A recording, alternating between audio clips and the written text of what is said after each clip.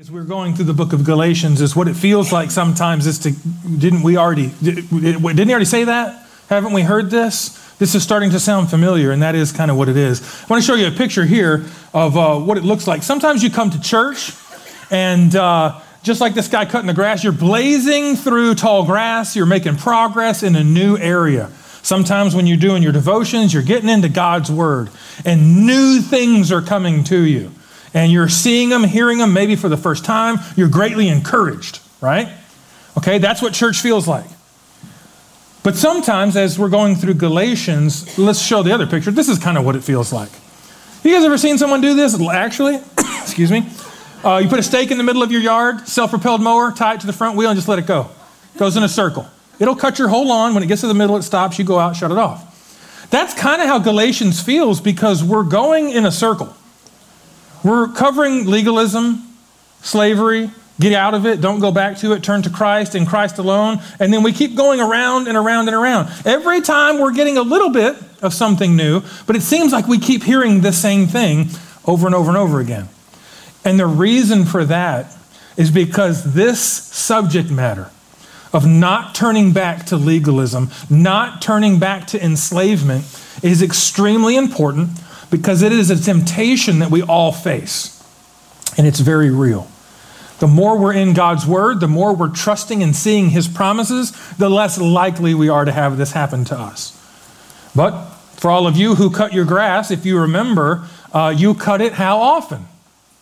Probably once a week, right? Excuse me. Once a week is good. Why? Why do you keep going back? Because it keeps growing.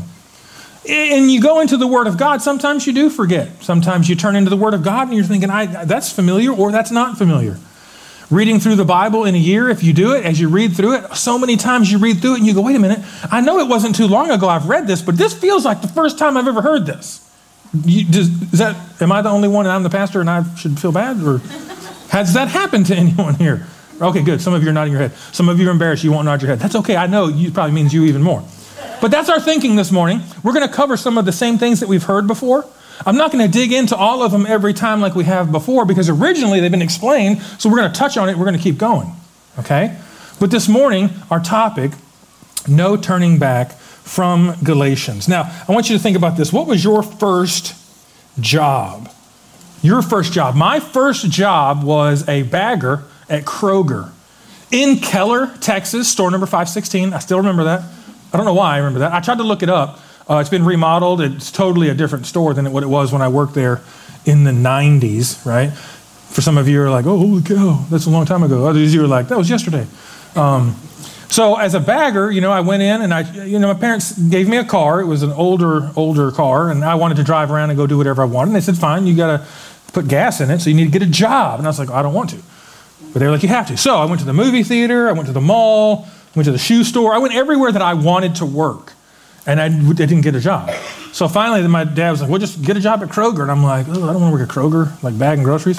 So finally, I applied there, and of course, they called, like, hey, you can start tomorrow, whatever.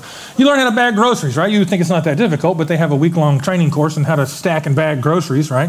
You don't put detergent and meat in the same bag, paper and plastic, and the etiquette of doing your job, loading groceries, put it in the car, help, and don't ask for a tip, stuff like that. Like they would teach you all that. It's fine. I did it. I think the weird part about the whole thing is if I come up at the end of the service and I'm like, love you all, but I'm going to go pursue my career as a bagger. You guys would look at me like, what? Like, why? Now I'm saying my choice. Now, if times got tough and things were difficult and I had to have a job, man, I would go bag groceries. I'm not above that. That's not my point. But I'm saying I would choose to go be a bagger. You would look at me like, well, what? Like, that's foolish, right? Like, you're not going to make enough to provide for your family. What are you thinking? I just love groceries and I love bags, so let's put the two together. That's my new career, right? You would be like, no, you're a pastor. You're a bus driver. Like, you do all these other things. Like, what's wrong in your thinking? Okay? That's a lighthearted example this morning of what we look back to when we see the Galatians. Paul came to Galatia, preached, believers were found. They came, professed Christ, were believers in Christ alone. He died on the cross. Call on his name. No works on your part. Be saved. And they did. They were free from that legalistic system that the Judaizers were trying to get them to follow. All the rules, all the laws, keep the Sabbath, holy, holy, do all these things. And they were free from that. But now, they're turning around and saying, no, that is good. I'm going to go back to that, where I have to work for my salvation. I want to go back and try and be holy and righteous by keeping a standard. It doesn't make any sense. That's why the title is No Turning Back.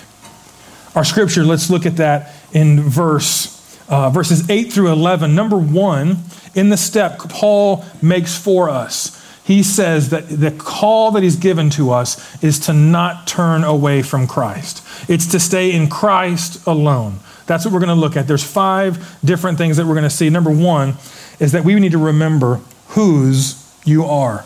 So Paul's call to stay the course in Christ alone, not to change it back to something else, not to be a believer that's in Christ and, you got to do the things, or, it's got to happen. It's in Christ alone. So remember whose you are. Any of you English majors out there, English majors in college? I was a nonchalant professional of English grammar. English 100 is the basic course in college that everybody has to take. You have to take English 100, 101, 2, and 3. I took English 100 twice because I couldn't remember a noun, a subject, verb, and context and all that stuff. And it was, for some reason, the English language is not the language that I thought I knew. And I had a difficult time in college with that. But today, I'm telling you, when we use the word whose, right, remember whose you are. So when I would leave the house, a lot of times, my dad would say, remember who you are, right? Positive, it's the right thing to say. But then he would also say, remember whose you are. He was telling me not just remember who you are, don't be a fool. Remember whose you are. You belong to Christ. Now, I belong to him too, and he would punish me if I went out and did foolish things. But the concept was whose, okay? When we use the word whose, it means that it's when something belongs to someone. The Galatians needed to remember that. We need to remember that. Remember whose you are. Who do you belong to as a believer, as a person who's come to faith in Christ? That means at one point in your life, you have said, I am a sinner. I am in need of a Savior. That Savior is Christ. I repent of my sin and I trust in him. I will live my life for him out of all the joy and comfort that I know that I can have by just trusting him. And that's what we just sang as worship this morning. We mostly understand this. Verse 8, formerly. So now Paul is addressing the believers that he assumes and knows are believers because of their profession. Formerly, when you did not know God, you were enslaved to those that by nature are not God's. Now, for a lot of us, we don't remember that. I was a believer at the age of 13, possibly the age of 5. But I don't remember being saved at 5. That's why I remember at 13 at camp saying, I call upon the name of the Lord. I knew I was born again. I know that. I do remember what it was like some nights thinking, like I think I'm saved. Like my parents tell me that I'm saved. But the pastor would always be saying things like listen, you're not saved because your parents declared salvation over you. You're not saved because of something that your parents did. You're saved because you call upon the name of the Lord. And I was always struggling with that. Like, I don't think I have. I think I have. I don't even know. I would lay there thinking, if I die, I'm going to go to hell because I don't have Jesus as my Savior. I need to. And I remember waiting for that Thursday chapel, telling my youth pastor, after chapel, you have to come and get me. I have to talk to you. He was like, okay. He just waited at the front. Eventually, I came forward. We went outside and I prayed. And I asked Jesus to be my Savior. I know that I've done that. And I know that he's mine. Paul is encouraging them and saying, formerly when you didn't know God, you were enslaved to those by nature that are not God's. We know what that's like. We're tempted with it all the time. To follow and find our identity, right? If someone asks who you are, your identity comes from your job, your family, where you live, where you've been, what you have. Am I wrong in that? That's what we know. Except that we know that we are in Christ. That overrules all of those things. We know that we belong to Jesus. We've been blessed with where we live and where we've been and what we have. We're blessed with those things by God. But look with me at verse 9.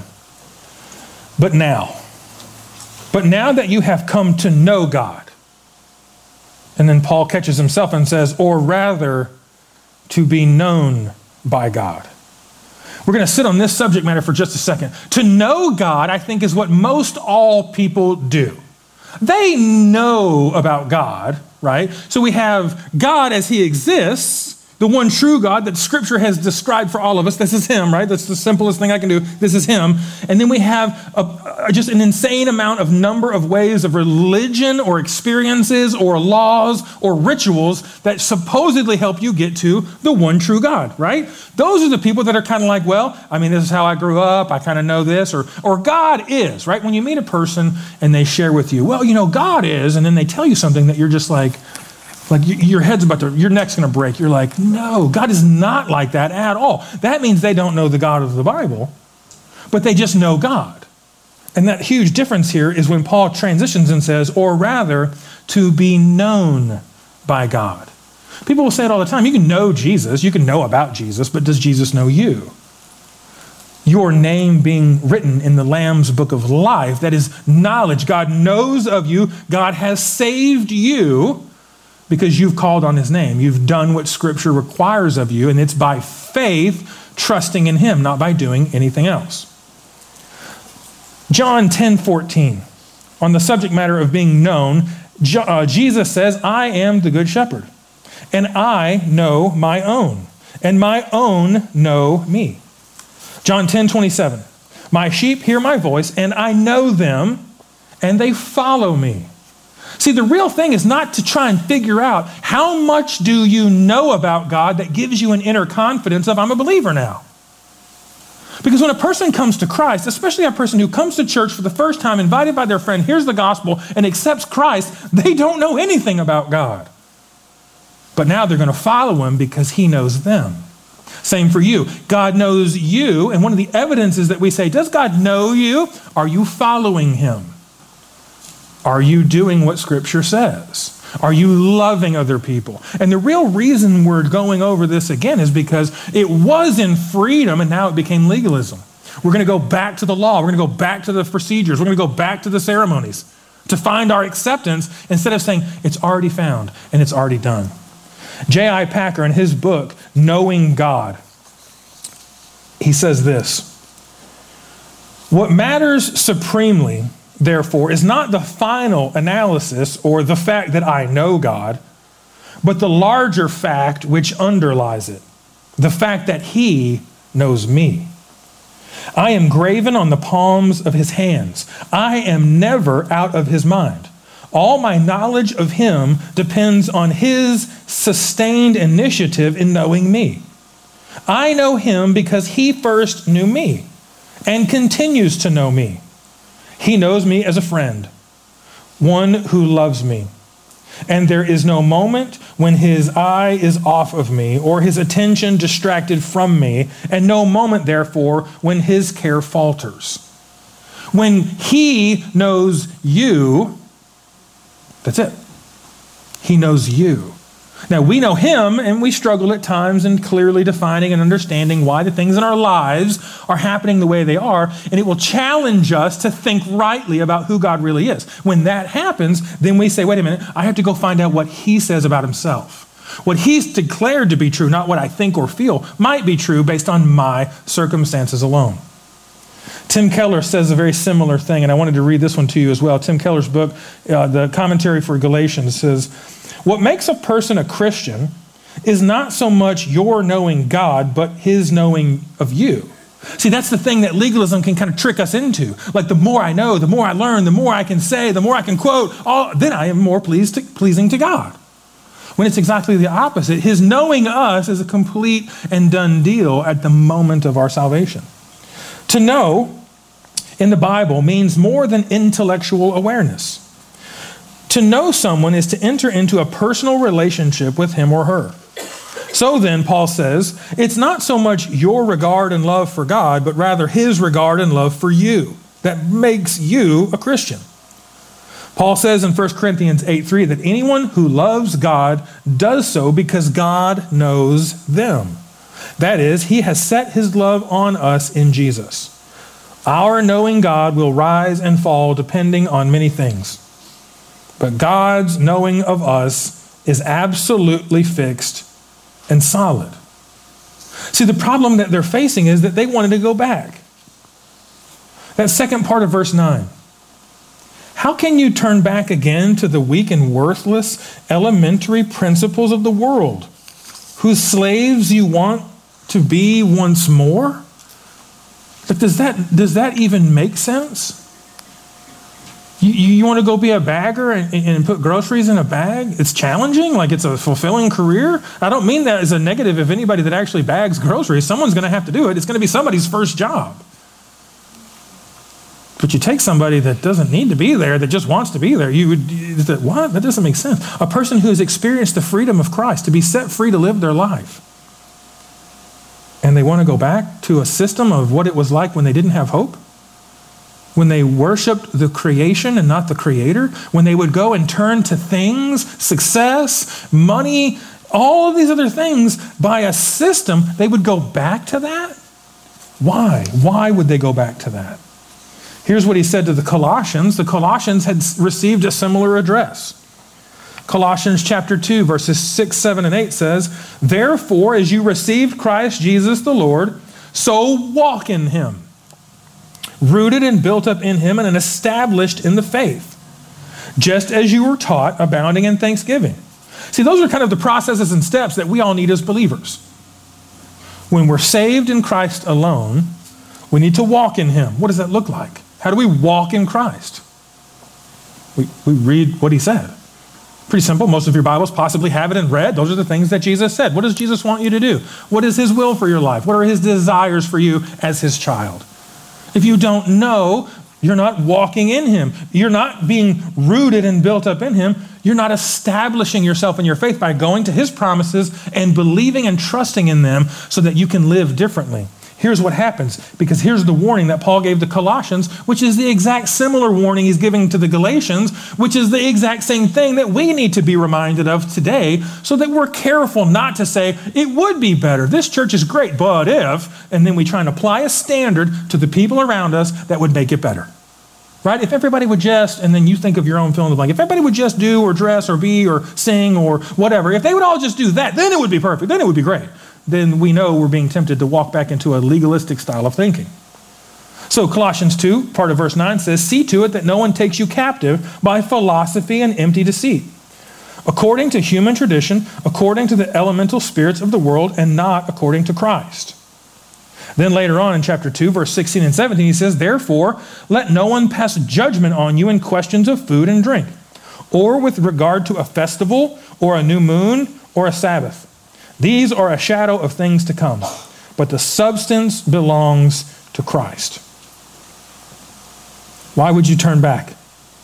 Whose slaves you want to be once more. Go back to Galatians chapter 4, verse 10. He says, "To them," similar to what he said to the Colossians, "you observe days and months and seasons and years." You're not supposed to do that. Walk in Christ. Be rooted and built up in him. Remember what you've been taught. Abound in thanksgiving. Not go back and observe days, months, and seasons and years so that you can proclaim your own goodness because you did a thing. And then in verse 11, he says, "I am afraid I may have labored over you in vain." That's very frustrating. To have taught them the gospel, to have them receive the gospel, to see them express joy in the gospel, and then say, well, we're going to go back to the other thing. We're going to go back to that. Being rooted, being built up, just as you were taught, brings us to our second point this morning. Our second point in understanding Paul's call to stay the course in Christ alone is this: realize who you should follow. Realize who you should follow. The first part of verse 12, it says, "Brothers, I entreat you." Now notice the change in direction and directive as he's talking. A lot of times he comes across like the lawyer who's explaining, right? If you go get a lawyer for whatever reason, that lawyer is going to explain up and down what you've done that was right or wrong, and he's going to give it to you in ways you're probably not going to understand, but he's going to tell you how it is. Legally speaking, he's going to give you your options. Anybody dealt with a lawyer in terms of that, you know exactly what I'm talking about. Very to the point, very fact of the matter, very cut and dried. There it is. It's on the table, right? Paul is doing that, and he does it a lot. He lays it out there and just calls it as it is and says, follow Christ. Why would you go back? You're free. But then we come to verse 12, the first part of that 12, when he says the word brothers. Right? If I look at you and if I say to you, Hey, parents, could you do a better job with your teenagers? Hey, parents, could you do this? Or if I say, hey, all of us as parents, we've got to strive together better, right? That's more received, right? Because I'm not just saying, hey, you need to do something and I'm distant from you because I'm up here, right? You know, I'm up here, you're down there, you don't know what you're doing, I know what I'm doing. Paul says brothers. He puts himself in context with them as a fellow believer in Christ, freed from the law. He puts himself in the same place. Galatians 2:19, earlier on in the letter, for through the law I died to the law so that I might live to God. Has anyone seen this verse before? Galatians 5:1. Galatians 5:1. Has anybody seen that verse recently? Have you seen it anywhere?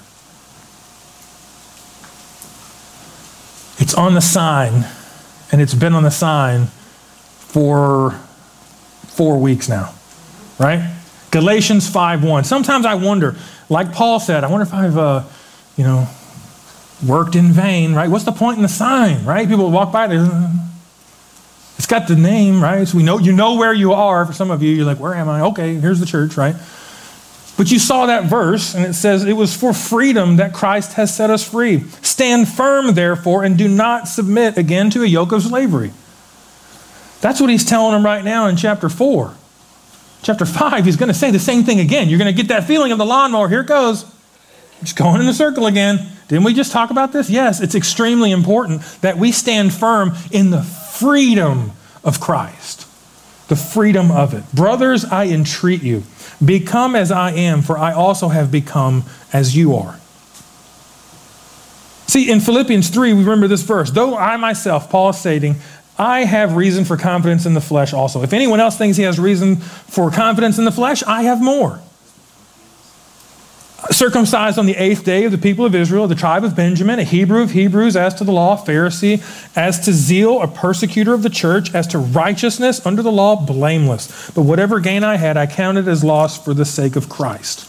We stand in Christ, and sometimes we do think that we have been saved because we are actually a genuinely great person.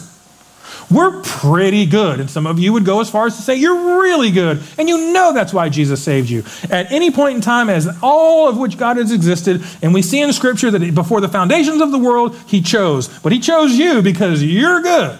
And He wanted you. He wanted you because He loved you and He chose you. Not based on any merit, not based on any work that you've ever done. He chose you. Do we know why? Because God is good in saving some. And those that He saves that we see here, He didn't save because of something that we did. That allows you to sit back and say in your own freedom, it's not that I had a standard and I met it, now I got to keep it. You're a sinner and He saved you.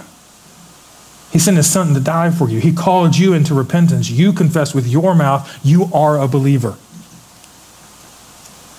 Many of them, like Paul, when he says, I have become as you are. We understand culturally speaking back then, when a Jewish person rejected Judaism and followed after Christ, they were ostracized and they were pushed away. Some of you may face very similar things. Thanksgiving for a lot of us is a great time to get together. It's a great time to be with family, but you have to understand that there are some believers in this church, when they go meet with their families, they're not as welcome as you've ever thought could be possible. They don't invite, you have to invite yourself. You've got to get yourself back in. You've got to push your way back in because the family believes something different. The family believes nothing at all. They don't want to hear anything from you about Christ. But you go and you're with family and you're showing grace and love. Paul knows exactly what's that like because he went from being the best of the worst at doing the things of the church and following the law and being well known and well favored, and he put it all away because Christ was worth more.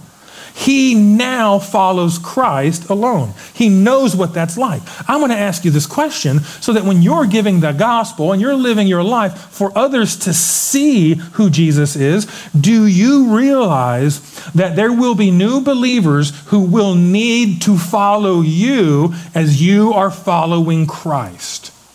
But at any moment, as you're leading a young believer or a new convert, a person who's just come to Christ, and you're teaching them all your standards and your thoughts and the way you think it should be, you're going to hurt that Christian. We need this to be done. Brothers, I entreat you, become as I am, for I also have become as you are. And he already declared it to them earlier in the letter. They would remember that. He died to the law so that he could live to God in Christ. As you entreat others, remember this. You remember where you've been. You remember what you used to believe, and you remember what you used to think.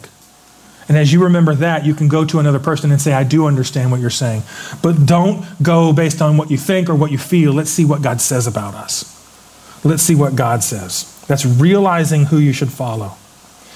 Then we go on to the next few verses. The last part of verse 12 through verse 16 is number 3. It's remember what you have done. Paul's call to stay the course in Christ alone is that we should remember what we have done. Remember what the Galatians have done for and to Paul. He starts off in that other section of that verse where he says, I have also become as you are. And then he says, you did me no wrong. You know it was because of a bodily ailment that I preached the gospel to you at first. And though my condition was a trial to you, you did not scorn or despise me, but received me as an angel of God, as Christ Jesus. What then has become of your blessedness? For I testified to you that if possible, you would have gouged out your eyes and given them to me. Have I then become your enemy by telling you the truth? Now, just a little bit of context, Paul, as he went to Galatia, probably didn't go there specifically. He went there to probably rest up and heal. As he was traveling through some of the lower southern regions, a lot more humidity, a lot more difficulty, and he probably got malaria. Now, this is what some scholars say, so there's really no hardcore, that's what it is, he had malaria. But think about this. Has there ever been an opportunity in your life where you were going to give the gospel to someone, you're on fire, and you're going to that person, and you want to talk with them, and it just all falls apart? And then there's other times in your life where you're extremely busy, everything's falling apart, and all of a sudden there's an opportunity to give the gospel. Right? Your car breaks down, you're going to the shop, the tow truck driver's driving you there, doing whatever, helping you out, and you see a little patch on his car that says, follow Jesus. And you're like, oh, follow Jesus, huh? He's like, oh, yeah, I just got saved last week, and it's so new to me. Man, I'm just really discouraged, though. I don't know what to do. And you're like, all right, I'll talk to you. I'll tell you what you should do. Here's what the Bible says. And you're in the middle of, like, I wasn't expecting that. Here's Paul probably going to Galatia to restore, to get health, to rest. Has malaria. Malaria can mess up your eyes. Malaria can do a lot of things to you.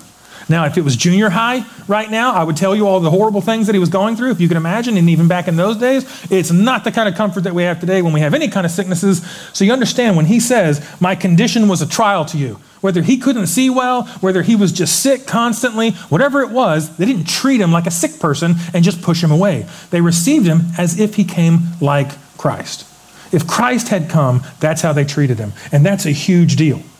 So he goes there, and then he says to them, what has become of your blessedness? Your contentment in all things to show love and grace to other people. What happened to that? For I testify to you that if possible, you would have gouged out your eyes and given them to me. That's not a cultural expression. I tried to see, like, is that something you would say to people if you were just super friendly? Like everybody that helped Pastor Brian move, it was like you would have gouged out your eyes, but you helped him move, right? You're like, nobody says that, right? That's what leads us to believe possibly that he had vision issues, because some of the people loved him so much that they knew he had labored so much. They had known what he'd been through, the various beatings, the shipwreckings, and all these other problems. They loved him so much that the expression is they would have taken their own eyes if they could and given them to him so that he could further do his work better. That's really loving someone, isn't it? That's really showing love, and it's gross, right? At different times, people move, people need help with stuff, and we say, I volunteer. I volunteer as tribute, right? That's what we would say. I will come help you move. And I always do that. I'm like, oh, I'm going to help people move. But I always get partnered up with someone short who can't carry the stuff the same height as I can, or I have to bend more than other people. I have to lean further because I'm taller, and it makes my back hurt more. Some of it's because of my own uneducated ways of lifting, but a lot of times I'm like, you know what? I love the person. I'm going to go help them. It's not the thing that I wake up tomorrow going, okay, so within the window of, Monday, driving the bus, go in the office, drive the bus, I hope someone needs to move because I long for that, right? No, we long for vacation. We don't long for, like, with my extra time, can I help you move? But we do it. Why? Because we love.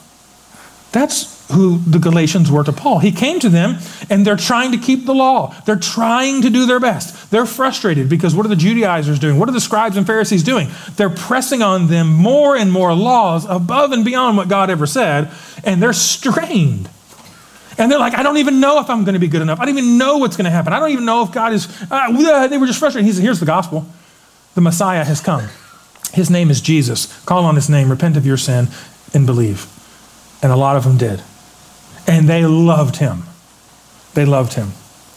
I want you to remember that, because a lot of times as pastors, I know for Pastor Brian and myself, we both have various stories that we talk about of different people who've come to Christ. We've been there with them. We've walked them through difficulty. We've either went with them through their marriage and united them and done their weddings. I've done, I think, 7 weddings in my time in ministry. And there's certain couples that you just love and you do everything you can for them and you're there for them and you're walking them through it. And then one day they start to just fall away from Christ. And then when you come to them and say, your issues are rooted in not following Christ, they look at you like you're an idiot.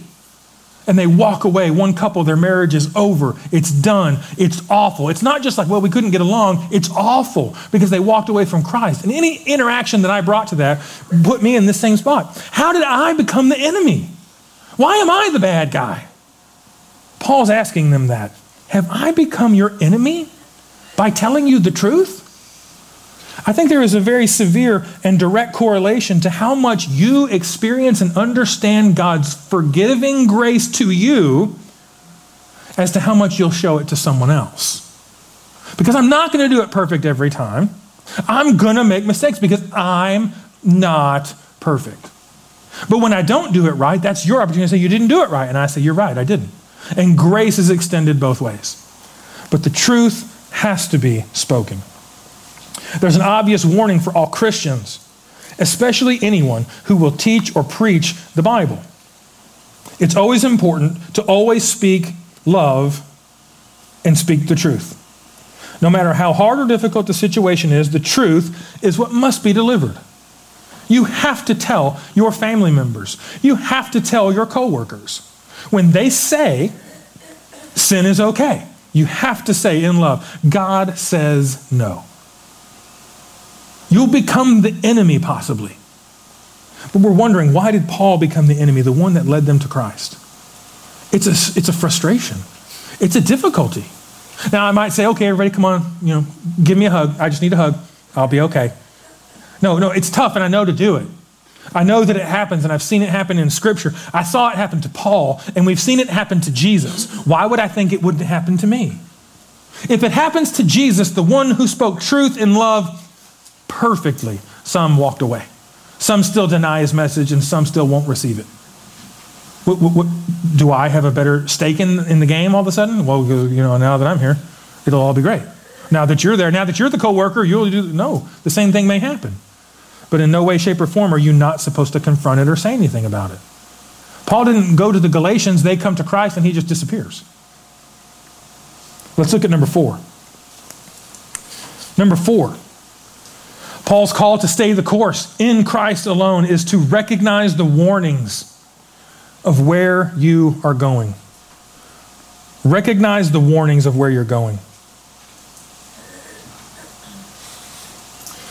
Basically, Paul is telling them, your friends are wrong. My parents had to tell me that. I had a teacher one time tell me that. Miss Weaver, my English teacher in high school. We would watch a video every once in a while and all the friends would sit together and I sat in the back corner as much as I could and I would goof off and cut up and whatever. I learned English, right, because I had to take it twice in college. And then one day I ended up having to switch my seat and I'm sitting by the door. We're watching a video of whatever we're watching for whatever reason. And the teacher's standing by the door and my friends are kind of off on the other side. They're cutting up and doing whatever. And she just says to me, Jamie, you don't have to act like that. I know you're better than that. You don't need them. Don't act like that. She flat out just told me. They're wrong. Those friends are not good for you. Just my English teacher cared enough to say, what are you doing? You're just trying to make them happy? You're trying to make them laugh? It's not going to do you any good. God, I'm 42 years old. You told me that when I was 15 years old. I didn't forget it. Didn't like it at the time because everybody was like, oh, the teacher, she's telling you whatever. I'm like, whatever, It's stuck with me though.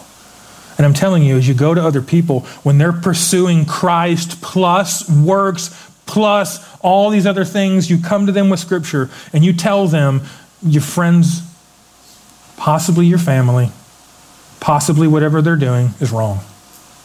But you don't go to them saying, well, because what I think is better. You go to them with what Jesus says. You go to them with what the Bible says. If you take anything else, all you're doing is saying, my opinion is better than yours. That's not how it works. In love, you're showing them this is what the Bible teaches. This is what it is. Paul says to them, they make much of you, but for no good purpose. They want to shut you out, that they may make much of them. See, a Judaizer needs a weak-minded person to follow. They need them to follow them. They need to be able to tell them, yeah, you can't cut your hair like that. You can't wear clothes like that. Yes, you have to be here from 6 to 12. And yes, you can't do that on Saturday. And you can't do this on Wednesday. And you have to cut your hair like this. And your beard has to be trimmed like that. And your family has to go here. And you have to do this. They thrive on that. Because then when people get successful at it, what do? They just get a few more rules in there. Because they're going to stay on the top. You're going to stay on the bottom. You're always going to be the servant. You're always going to be the one that gets upended by something new and something more. And that's what was happening. And Paul's telling them, they're just going to shut you out. Verse 18, he says, it's always good to be made much of for a good purpose. And not only when I'm present with you. Paul sought them for a good purpose. He sought them out of love so that they would know Christ. Now, I know you may have neighbors or kids or various people that you interact with that you're like, man, they need Jesus more than anything because they're getting on my nerves, right? They just need to get saved so they'll stop screaming all the time, right? They just need to get saved so my coworker won't be so annoying all the time. You just need to get saved. What kind of nonsense are we telling them? They need to get saved because they're a sinner, and the same aspect was true for you. The good purpose was for the glory of God. Paul came to those who said, no, we're set in our ways. We're having a good time trying to struggle and fight. What do you mean it's free? No, we're good. We have our rules. What do you mean there aren't rules on how we live? What? Who is Jesus? And then Jesus is explained to them, and it's all to the glory of Jesus, not Paul. Paul never once says, okay, you foolish Galatians, remember all the people I saved. Even when he calls them foolish Galatians, he's saying it's towards Christ you need to turn. But then he says, brothers. And then in a minute, we're going to hear him say this. Let's go to number 5. Paul's call to stay the course in Christ alone is remember where you should be.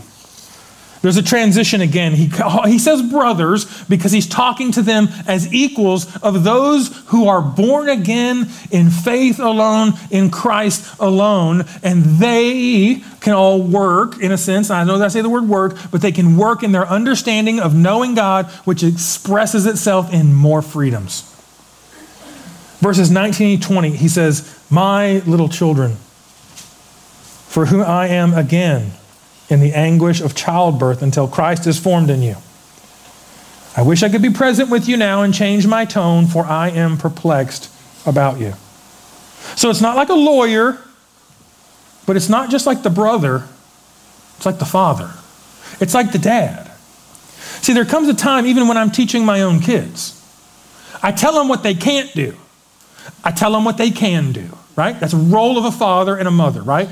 You can do this, you cannot do this. You need to do that, you need to stop that. And then put that lawnmower in effect on both of those because we keep covering it, right? You think they would have got it? Nope, we keep covering it. And Lincoln was in here this morning, and I kept saying some examples, and he's like, because he's in here now. Before he was in children's church, he used to never hear this stuff. Now he's like, Dad, you're talking about me in the service. I was like, well, I mean, you're just an example, right? I got to be careful. I'll be careful because he's not the best one. He's not the worst one. He's one of them, right? He's one of my kids, at which I teach, and I repeatedly say these things to. And if that's all I do, eventually my son would look to me and say, in coldness of his heart, you don't care.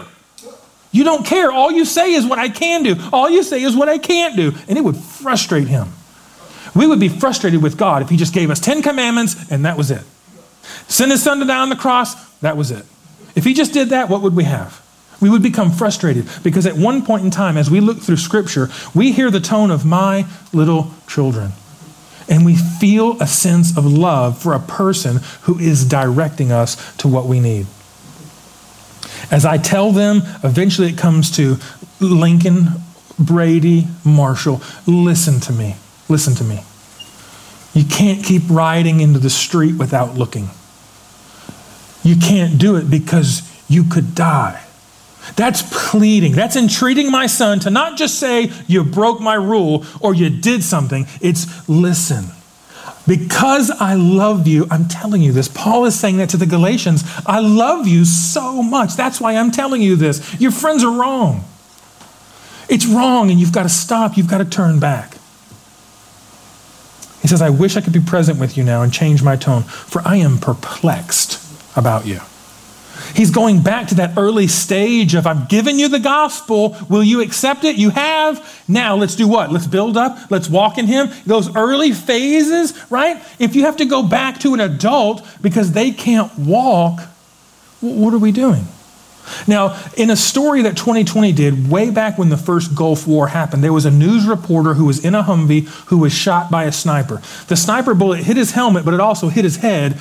Severe damage. Different medical practices allowed for them to take that part of his skull off to allow healing to happen, to put that part of his skull back on. That's as gross as we'll get.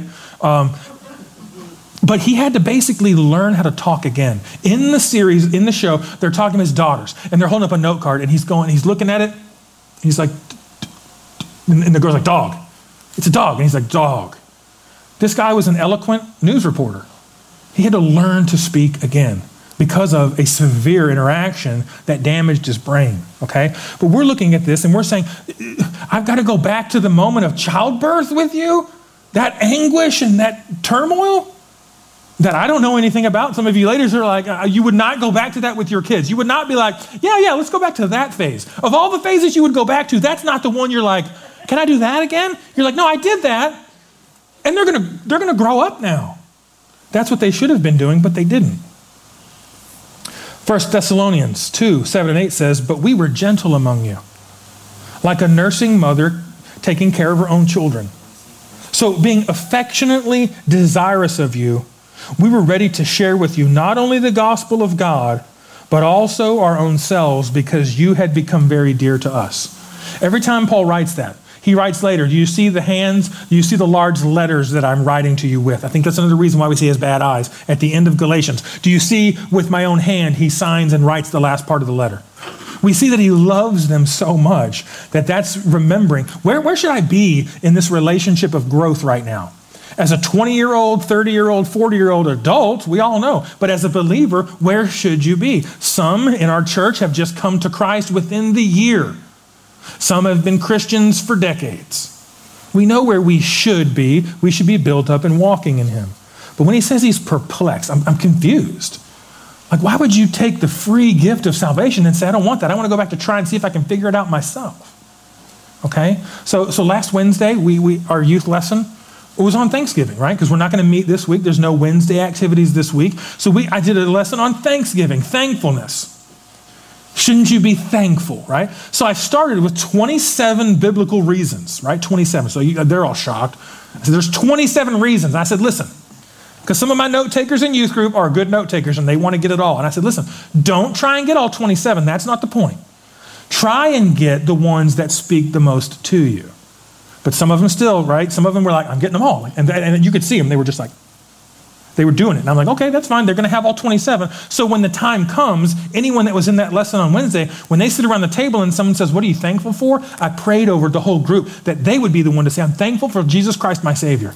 I'm thankful that I have salvation and no one can take it from me. I'm thankful that God watches over me. And there's 27 of those things, right? So there's a couple of the younger junior higher guys in the front and they're just, I don't know what they're doing. Every once in a while I look at them and I'm like, all right, I'm like encouraged. These guys, like they don't normally take notes. They're doing good.